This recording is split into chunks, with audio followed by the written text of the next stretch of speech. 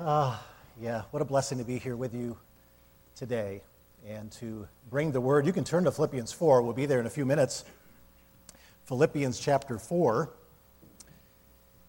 I came across a story about an airplane pilot who, while flying, always looked down intently on a certain valley in the Appalachian Mountains.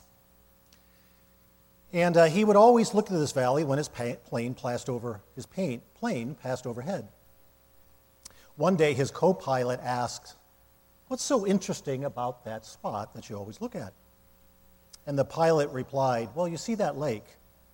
When I was a child, I used to sit down there on a log and fish. Every time an airplane flew over, I would look up and wish I were the one flying that plane. But now I look down and wish I were the one fishing." Can you relate to that story in some way? If you place yourself in a proverbial plane flying over the landscape of your life today, would you be wishing that you were somewhere else? A greener pasture, the dream job, maybe a fairy tale wedding? Or perhaps you ponder about having something more, a larger paycheck or a bigger house or a more comfortable lifestyle. All of us can recount good and precious gifts that our Heavenly Father has given us, encouraging us and meeting our needs far and beyond what we need. And surely all of you can also relate to those desires that are left unfulfilled. And perhaps it's been a bitter pill to swallow. If I just had a little more of this, or my situation would be a little more like that, then everything would be fine, and life would then be satisfying. And then I would realize the happiness and fulfillment that I seek, or at least that is the way I would hope. Today's lesson will be looking at the comforting virtue of contentment. The comforting virtue of contentment. God desires contentment for his people. And God's word defines it not only as a virtue to pursue, but a command to follow. 1 Timothy 6, verses 6 through 8 might be a familiar passage as I read it to you here. But godliness with contentment is great gain. For we brought nothing into the world, and we cannot take anything out of the world. But if we have food and clothing, with these we will be content. We won't have to think on this too long to come to the conclusion that the contentment that God describes here is completely antithetical and opposed to much false teaching today. The essence of health and wealth gospel: God wants you to be affluent. God never wants you lacking materially. It is never God's will for you to be in want, and this false teaching really espouses what we might call a holy dissatisfaction, even though it's everything but holy. The more stuff, the better. Sow a seed, and God will provide an abundance of stuff. Rather than encouraging true holiness and dependence on God's providential and gracious provision, this false teaching caters to discontented, sinful desires for more. And it tragically relegates God more to an ATM who offers unlimited withdrawals in order to cater to our every want and desire. In this brand of bad theology, God is fashioned into sinful man's own image, into a heavenly game show host, if you will, who becomes the one who draws the curtain to fulfill your next craving or to fulfill your next dream. And it should also be no mystery that incessant advertising in our culture is designed to convince you and me that you need something that you never knew you needed. Your new smartphone, with all its allure and features, will in a few years never compete with dancing K-pop stars and sports celebrities touting the glamour of something newer and the necessity of you sprinting to the store while supplies last to purchase your current phone's replacement. So what is contentment? What is contentment? The word itself means to be self-sufficient, to be satisfied, to have enough, or to be adequate. If I would give you a definition of contentment, it would be like this. Christian contentment is a God-oriented disposition of peace and satisfaction in any and all circumstances. Now notice we're saying that this contentment is God-oriented. It is God-dependent. There is a contentment that's practiced all around us in our culture today in a humanistic sense, right? It's practiced in an autonomous and man-centered manner. The self-made man can have a contentment, but it is worldly, and it's devoid of any authentic reliance and dependence on God. Lou Priolo, who had been here a few years ago to one of our Truth and Light conferences, he calls contentment a God-dependent self-sufficiency. A God-dependent self-sufficiency. Jeremiah Burroughs wrote a classic 400 years ago, a Puritan writer. I always do better with the English standard versions of translations of their Old English, but wow, the rare jewel of Christian contentment would be a wonderful book to add to your collection. And Burroughs described contentment like this: that sweet, inward, quiet, gracious frame of spirit which freely submits to and delights in God's wise and fatherly disposal in every condition. Contentment. We'll be going over more of what that phrase and what this definition means here as we go along, but let's be real here first. Our sin nature is bent on dissatisfaction with what we have, what we wear, with what we eat. That's why Christ warned us in Matthew 6, do not be anxious about your life, because in our sin nature we are discontented. We invariably see evidence of discontent at a young age, don't we? When I was a young lad and very unsaved, I was a conniver and a manipulator. It was my MO. And I learned to scheme and use my brothers, all three of them, to get my way, one way or the other. One day in a room full of toys, I wanted the one ball that was already in my brother Frankie's hands, and the one he was unwilling to give me in my impatient insistence. And so I took out my forearm, placed it into my mouth, and I bit down as hard as I could. I'd bit down so hard that my teeth would leave an impression, what teeth I had as a toddler, left an impression on my arm. And I then proceeded to scream, "Mommy, Mommy, Frankie bit me."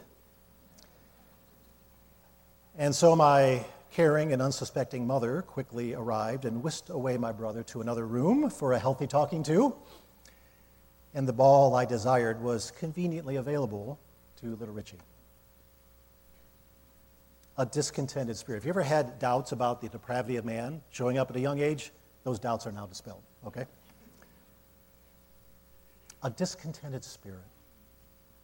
When left unchecked, it invariably fuels a life, pursuit, and desire to acquire much more than we really need. We can expend so much energy in an attempt to alter circumstances that God has sovereignly placed in us and around us for our purposes. And soon the people around us that God calls us to love and serve become tools of manipulation to help us acquire what we so desperately want. At this point, you might ask yourself, am I discontented? How can I know if I lack contentment? Well, when you visit a doctor for a routine checkup, we can expect a litany of questions, can't we? And they are asked to help diagnose your physical condition. So here are several questions that may help us to spiritually diagnose the presence of any discontentment. Do I envy what others have, things that I so desperately want for myself? If I only had their marriage, or I had their children's behavior, or their income, or their circumstances. And so we carry a grudging discontent or malice toward those who possess or have these things. Here's another question. Am I anxious about the needs of my life or worried about an uncertain outcome of the future? If so, I carry a burden of worrisome care and distress where I have allowed various concerns to dominate my mind and thinking, in fears to deprive me of my rest and my sleep and my tranquility? Another question might be, have I been grumbling against God and others, complaining about my circumstances? What I own is lacking, or how I've been treated is unfair, or my circumstances are just completely unacceptable. Another question might be, does irritability or anger define my disposition when others do things that affect my plans? If only I was in charge at work, then we would finally get this ship moving in the right direction. If only I had some peace and quiet when caring for my children, who always seem to find a way to find harm's way when I sit down for some much-needed quiet time. One final question might be, do I spend much more time and energy thinking about material things than spiritual things? If any of these describe your situation, then you may very well need to pursue contentment. If you cannot relate to any of these, I would invite you to take your two fingers right here in your vein and see if you still feel pulse, okay? Because we all struggle with discontentment. We all do. And discontentment, when you or I allow it to persist in our lives, brings much unhappiness and misery. Thomas Watson, a Puritan preacher and author in the 1600s, laid it out quite plainly about the misery that accompanies discontentment. He said, it's an anxious state of mind which dries the brains, wastes the spirits, and corrodes and eats away the comfort of life. Discontent keeps us from enjoying what we have. Perhaps you can look back on the landscape of your life and identify times and seasons of significant unhappiness or lingering dissatisfaction. It can be very easy to keep the car of your life left idling in the parking lot we call misery. And so we can come to just accept joylessness as our lot in life, an albatross of sorts that we have come to believe is destined to remain. Well, the scriptures inform us that this state of sinful discontentment is not what God intends, and that you do not have to resign yourself to this condition. There's hope, there's promise and relief when you heed God's instruction to appropriate godly contentment in your life. If we could go back to Jeremiah Burroughs on contentment, listen to these comforting words of this virtue, this comforting virtue we call contentment. It is a box of precious ointment, very comforting and useful for troubled hearts in times of troubled conditions. Contentment is that spirit-induced hydration that brings life and vitality to a dry soul. And it may be just what the doctor ordered for peace and comfort that you've been longing for. So what we want to do today, in the remainder of our time, is look at five lessons from Paul on the comforting virtue of contentment. And if you're there at Philippians 4, I'm going to read verses 10 through 13 for you. Follow with me. I rejoiced in the Lord greatly that now at length you have revived your concern for me. You were indeed concerned for me, but you had no opportunity. Not that I am speaking of being in need, for I have learned in whatever situation I am to be content. I know how to be brought low, and I know how to abound. In any and every circumstance, I have learned the secret of facing plenty and hunger, abundance and need. I can do all things through him who strengthens me. So as we look at 5 lessons from Paul on the comforting virtue of contentment, our first lesson from Paul that we're going to see is contentment is realizing that God's present provision is sufficient. God's present provision is sufficient. Now we need to take a few moments and orient ourselves a little bit as we're swooping into the middle or towards the end of Philippians here. You might know that Paul was writing this letter to the church of Philippi while under house arrest, while chained around the clock to a Roman soldier. Circumstantially speaking, we could say that this was one of the low points in Paul's life and ministry, and there were certainly many. Isolation, loss of freedom to make one's own decisions, inability to do ministry, deprived of any luxury. And to pour the proverbial salt in the wound, we just need to look at the reason for this prison time, and that's his passion and love for the Lord Jesus and the sharing of the gospel. And in the midst of this, the Philippian church sends Epaphroditus to share gifts with Paul. This may have been some monetary funds, some clothing, perhaps some food. It was really a care package of sorts. If you look there at verse 18, you'll see Paul mentioning this. I've received full payment and more. I am well supplied, having received from Epaphroditus the gifts you sent, a fragrant offering, a sacrifice acceptable and pleasing to God. And so this entire section of Philippians here is really a thank you letter, an affectionate thank you to this dear church for sending Epaphroditus and the receipt of this thoughtful care package. Now turn over to verse 10, and let's look at the wording there. It says, I rejoice in the Lord greatly that now at length you have revived your concern for me. You were indeed concerned for me, but you had no opportunity. What is Paul talking about here? You revived your concern for me. Well, the same Philippian church that Paul had founded had previously given to him to meet his needs. If you jump over to verse 15 and 16 of chapter 4, you'll see that here. It says, and you Philippians yourselves know that in the beginning of the gospel, when I left Macedonia, no church entered into partnership with me in giving and receiving except you only. Even in Thessalonica, you sent me help for my needs once and again.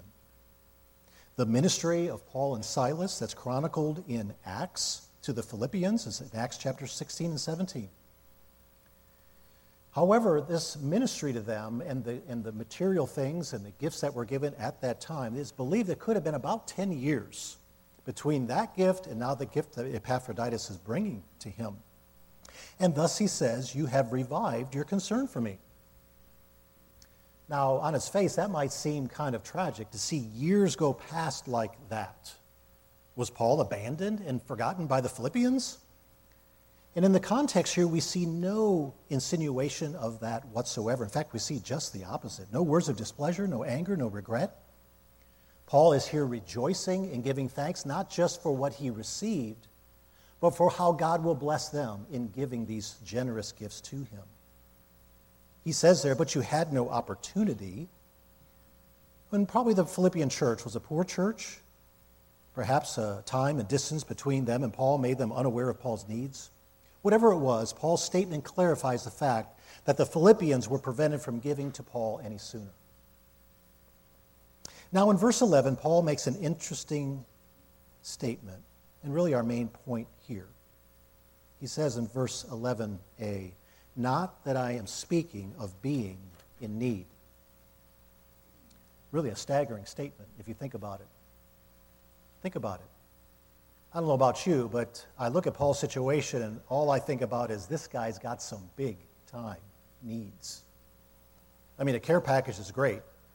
Loving, sincere, most helpful and wonderful expression of love, but if I were in Paul's shoes, I'd be demanding my rights. I'd be clamoring still for my freedom. I would at least want a file tucked away in that apple pie from Philippi, so perhaps I could break free from those chains. And then we can start talking about not being in need. But consider this statement again. Not that I am speaking of being in need. Paul had already realized contentment and satisfaction before he received this most recent gift from Philippi. Paul's contentment was realizing that God's present provision was sufficient. Paul's contentment with his current condition reminds us that I'm greatly mistaken to believe that my ticket to contentment is when I finally get what I believe I really need. It's a false notion that the only real way to dispel the drudgery of discontentment is to actually get what I want or to just have more of it. John D. Rockefeller, the wealthy oil tycoon of the late 1800s and early 1900s, he became America's first billionaire. He amassed a fortune worth nearly 2% of the entire U.S. economy.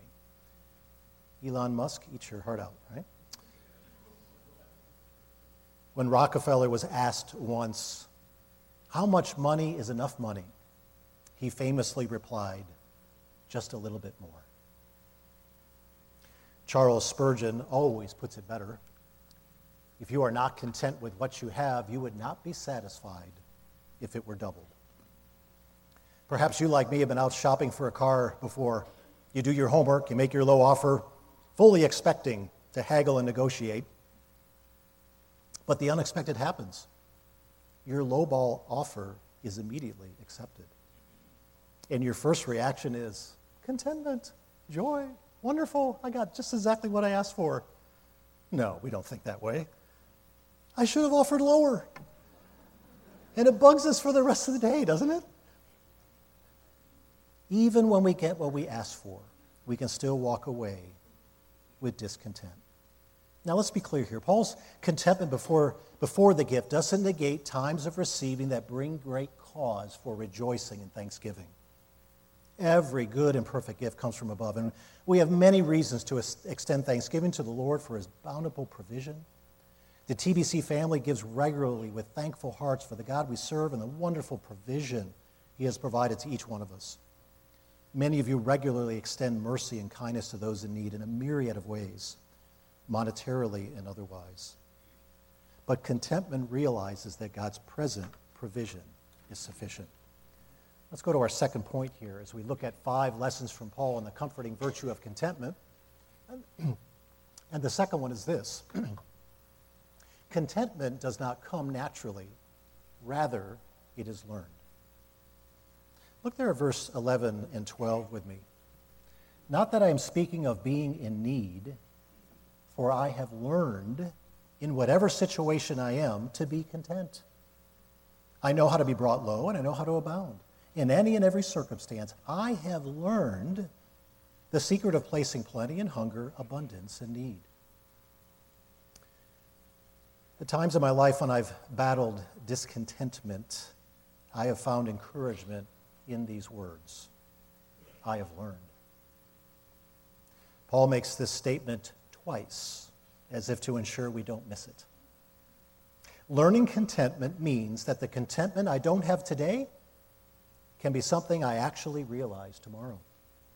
Paul actually achieved contentment. Contentment is not merely an idealistic quest with no hope of victory. That word learned is past tense. Realizing contentment was not an endless pursuit for Paul.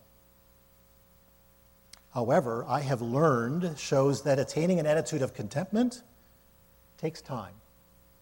It is not automatic. We don't merely write in a request for contentment expecting its arrival in tomorrow's mail. Contentment, like other Christian traits, is something that requires effort, that we have to fight for in the sanctification process as we strive and labor with the Spirit's help.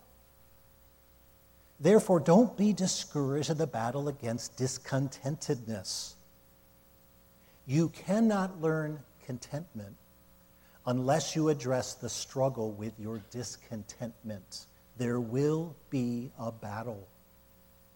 Don't be discouraged because you're in the battlefield fighting against sin and fighting for sanctification. We remember Philippians chapter 2, verses 12 and 13. It says, "Therefore, my beloved, as you have always obeyed, so now not only as in my presence, but much more in my absence. Work out your salvation with fear and trembling. For it is God who works in you both to will and to work for his good pleasure."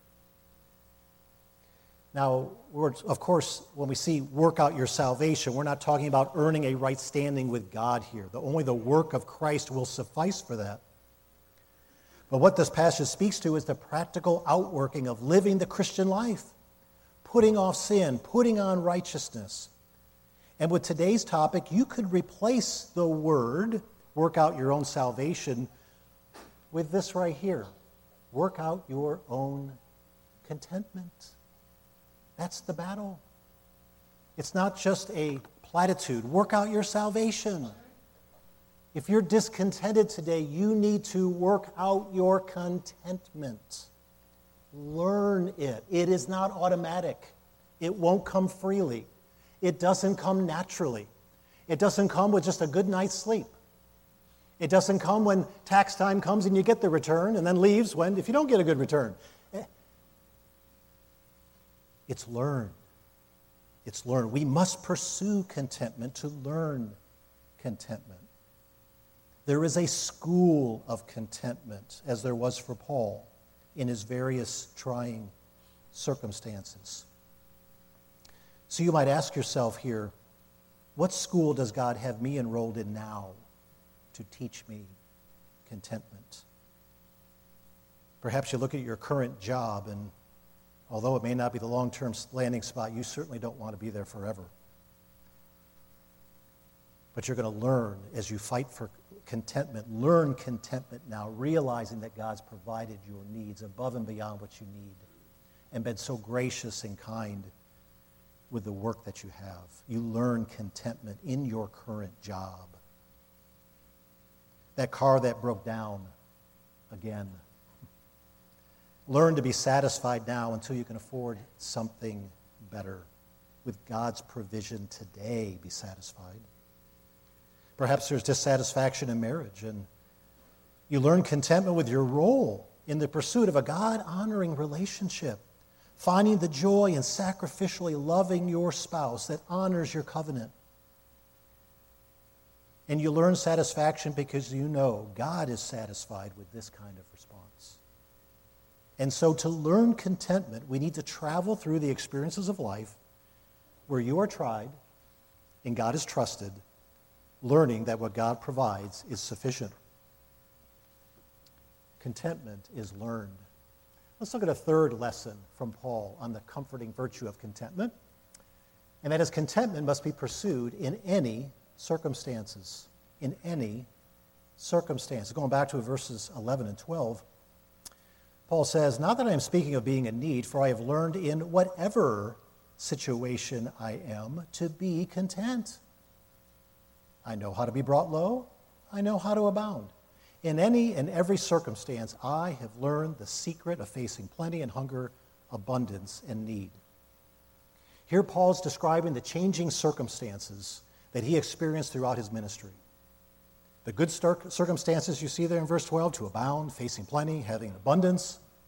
There's surely lessons to learn with contentment when we have more than we need, because we oftentimes want more in those situations. But he also lists the bad circumstances, to be brought low, to hunger, to be in need. Paul was not fixated on what he could have had or what he believed that he deserved. Think with me. It's difficult circumstances that steal away contentment more than anything else. I know that's true in my life. We permit circumstances to victimize us to the state of dissatisfaction, worry, and complaining. We could say our response to circumstances often resembles the movement of a weather vane on top of a farmhouse. When the winds of change are favorable, the weather vane of our hearts responds with happiness. And when the winds of change and circumstances are less than favorable, the weather vane of our hearts are tempted toward grumbles and complaints. And here in verse 11, Paul tells us that no matter the direction of the wind, his weather vane was stable and still. He realized contentment in the good or the bad that came his way. And so contentment is not dependent on favorable circumstances. Consider with me, in God's wonderful grace, there are many seasons in life that are plentiful and abounding with supply, and we rejoice. There are other seasons also from his grace where God takes things away. He has us wait, or he chooses to withhold something that we would really want. And when we're deprived in various ways, we hurt and we long and we're tempted to discontentment. And it's here, when we're brought low, that God lovingly and providentially teaches us how to experience the comforting virtue of contentment. You might recount a time when Paul, experiencing a thorn in the flesh, had prayed to God to remove it 3 times. We don't know what that thorn was, but it was an infirmity. It was a great difficulty for Paul. He recounts God's answer here in his response in 2 Corinthians 12, 9 and 10. But he said to me, my grace is sufficient for you. My power is made perfect in weakness. Therefore, I will boast all the more gladly of my weaknesses, so that the power of Christ may rest upon me. For the sake of Christ, then, I am content with weaknesses, insults, hardships, persecutions, and calamities. For when I am weak, then I am strong. Paul realized the sufficiency of God's grace in circumstances that denied him what he desired. Notice here, Paul didn't grumble at God's denial. He boasted. Paul saw how foolish it would be to have his desire fulfilled in the absence of God's blessing and power, which would be anything but satisfying to Paul. Rather, he trusted God, finding contentment in his all-sufficient grace that was displayed through his weakness. Now note here, Paul's prayer to have his circumstances changed were not at all wrong. We must go to the Lord in prayer and dependence, and then by faith we must accept God's answers if they don't align with our requests. And we do so believing that he only gives good gifts to his children, and to find contentment with that. Now you might be asking the question, does being content mean that I should not strive for a better condition in life? And let's be clear here. Contentment does not mean apathy. It does not mean indifference. It's quite acceptable to pursue an education for a better future, or to search for a better job with better pay, or to pursue a house of your own. So how do we strive for something more or better and still practice contentment? And I would say this, I would keep this at the forefront, that whatever we set our hearts to, we always do it to seek God's glory, his glory, and not our own. And therefore, we must always apply God's wisdom to test our motives and to assess our attitudes in times we don't get what we desire. The telltale signs of discontent are grumbling, anxiety, covetousness, or just sinning to ensure we get what we want. So when we strive for better or different and it doesn't pan out, we recognize an opportunity to learn Christian contentment, as Paul did. And so we should work and pursue in a God-honoring way with all our hearts, submitting ourselves to God's sovereign will and providence. Well, if we go back to our passage here, we're going to see a fourth lesson from Paul on the comforting virtue of contentment. We saw contentment is realizing that God's present provision is sufficient. We see contentment doesn't come naturally, rather it is learned. Thirdly, contentment must be pursued in any circumstances. And now contentment is accomplished through Christ's strength. Through Christ's strength. Look there at verse 13 with me, if you will. I can do all things through him who strengthens me. A favorite passage of many of ours, certainly one we've memorized, many of us. But this passage can often be loosely interpreted and maybe applied in places it doesn't properly fit. If I would just look at it this way, what this verse does not mean, it does not mean that there isn't anything I set my heart or mind on that God won't bless or empower me to do. As with any passage, to understand its meaning as God intends, we look at the context. And this verse is a progression of thought from Paul's statements in the previous two verses. And so a restatement of Paul's words in Philippians 4:13 might sound like this. This secret of contentment in any of life's difficulties is realized only by Christ's power. Let me say that again. This secret of contentment in any of life's difficulties is realized only by Christ's power. You could call this Paul's declaration of dependence. Paul's declaration of dependence.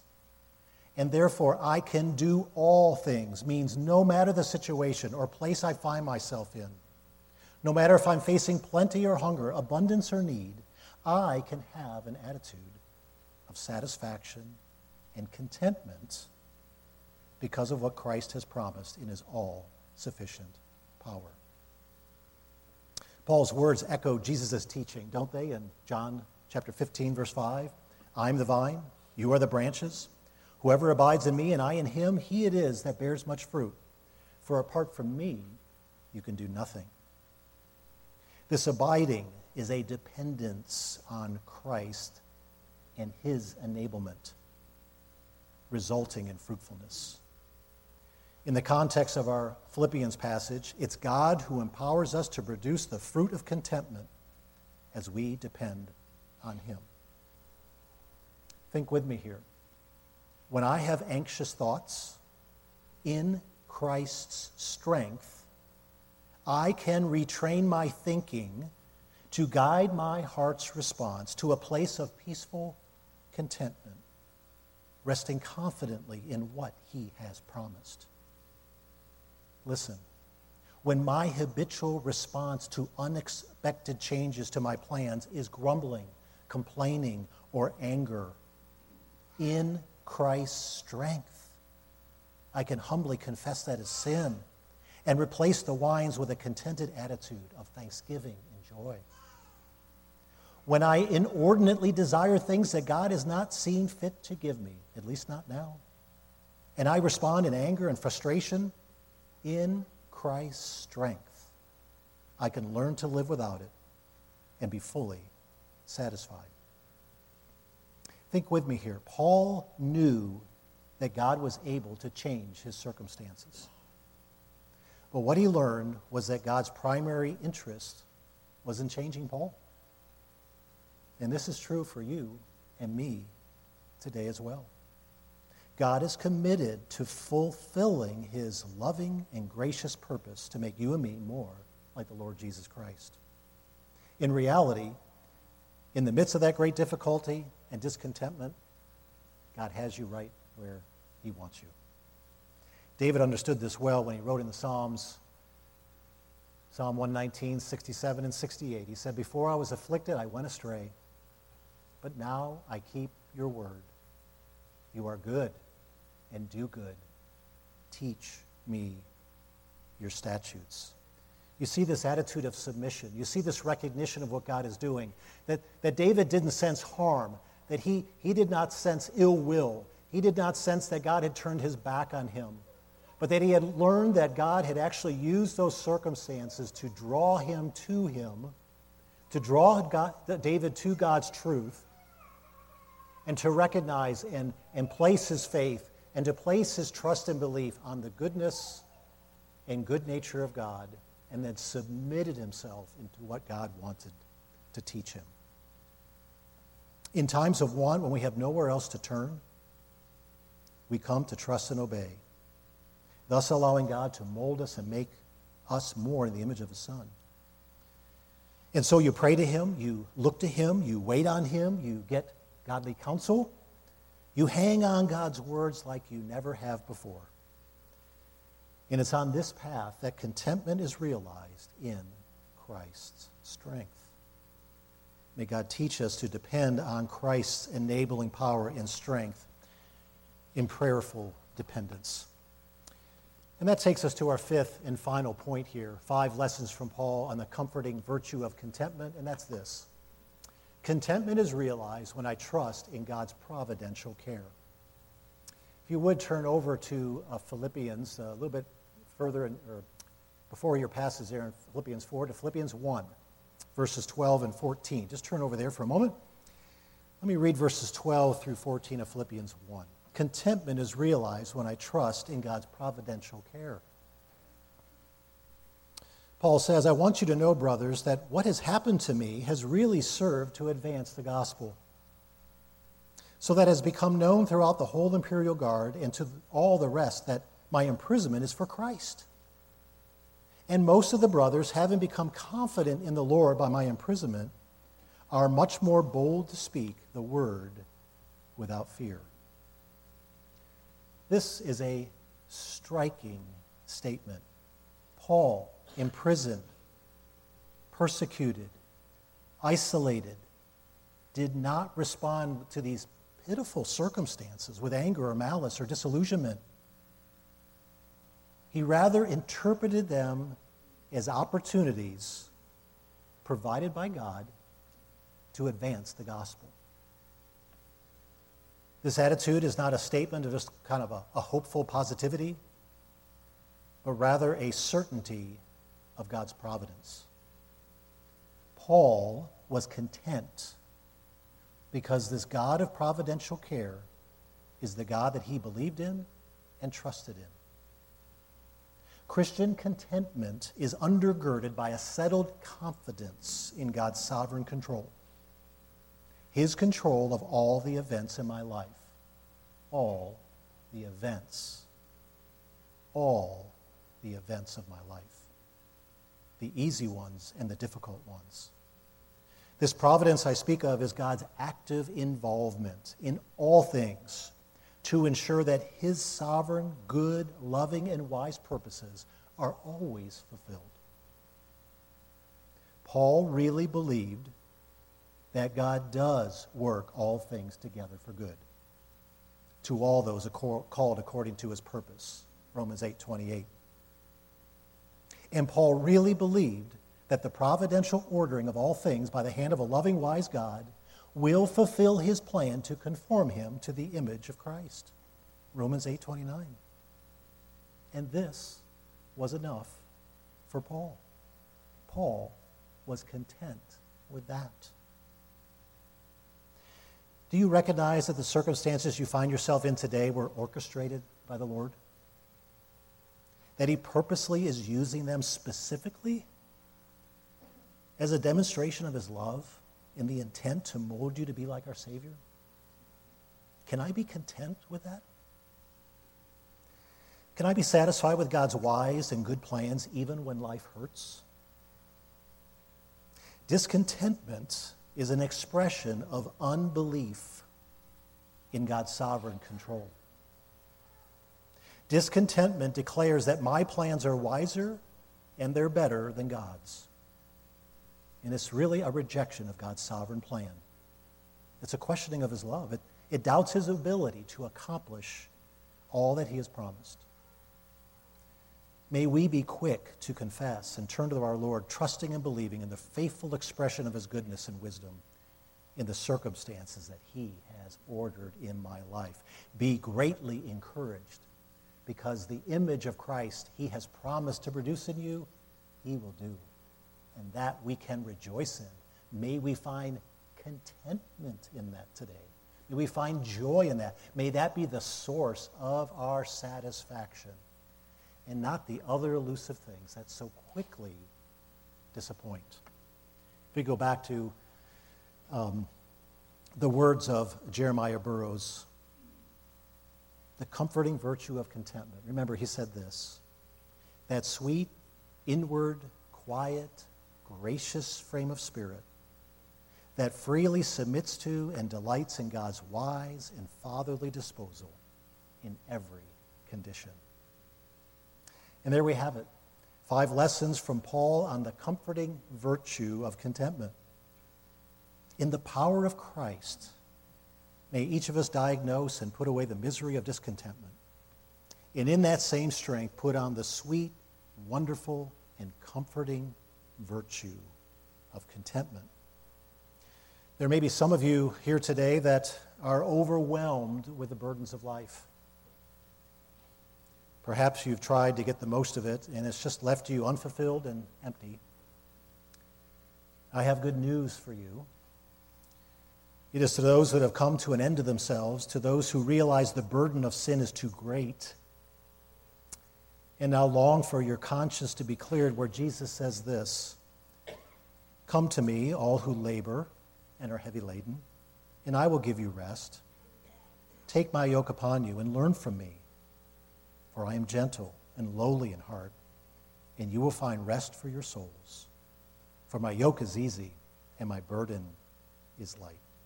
I would implore you to look today to God for your salvation, for your ultimate satisfaction. He is ready to accept and fully forgive through the work of the Lord Jesus Christ all who call out to him by faith. Let's close in prayer. Father, with thankful hearts, we come to you now, Lord, confessing that, so many times in life, with great abundance and goodness, that your merciful hand just provides to us on a daily, minute-by-minute basis, whether it's the next breath we take, the drive home, this wonderful air conditioning, the presence of God's people, the jobs we have, the family we have, whatever it might be, Lord, you've been good and gracious above and beyond what we deserve. Lord, help us to be mindful of discontentment. Help us to be mindful to diagnose and not just live in a state of misery and discontent, but rather to confess it. To confess our anxiety, our anger, our complaining, our discontentedness, and to find the sweet dispossession, the sweet comfort of finding contentment in you and what you've sought to provide to us. And may you be given the praise and glory as we do that in each of our hearts. In Christ's name we pray today. Amen.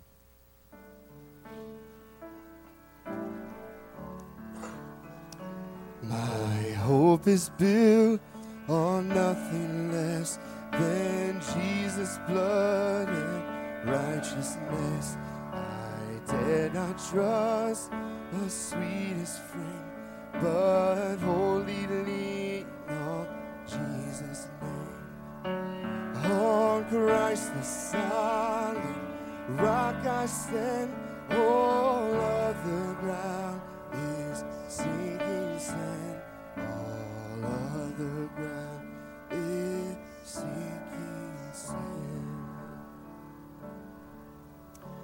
Thank you, church. So great to see you here today.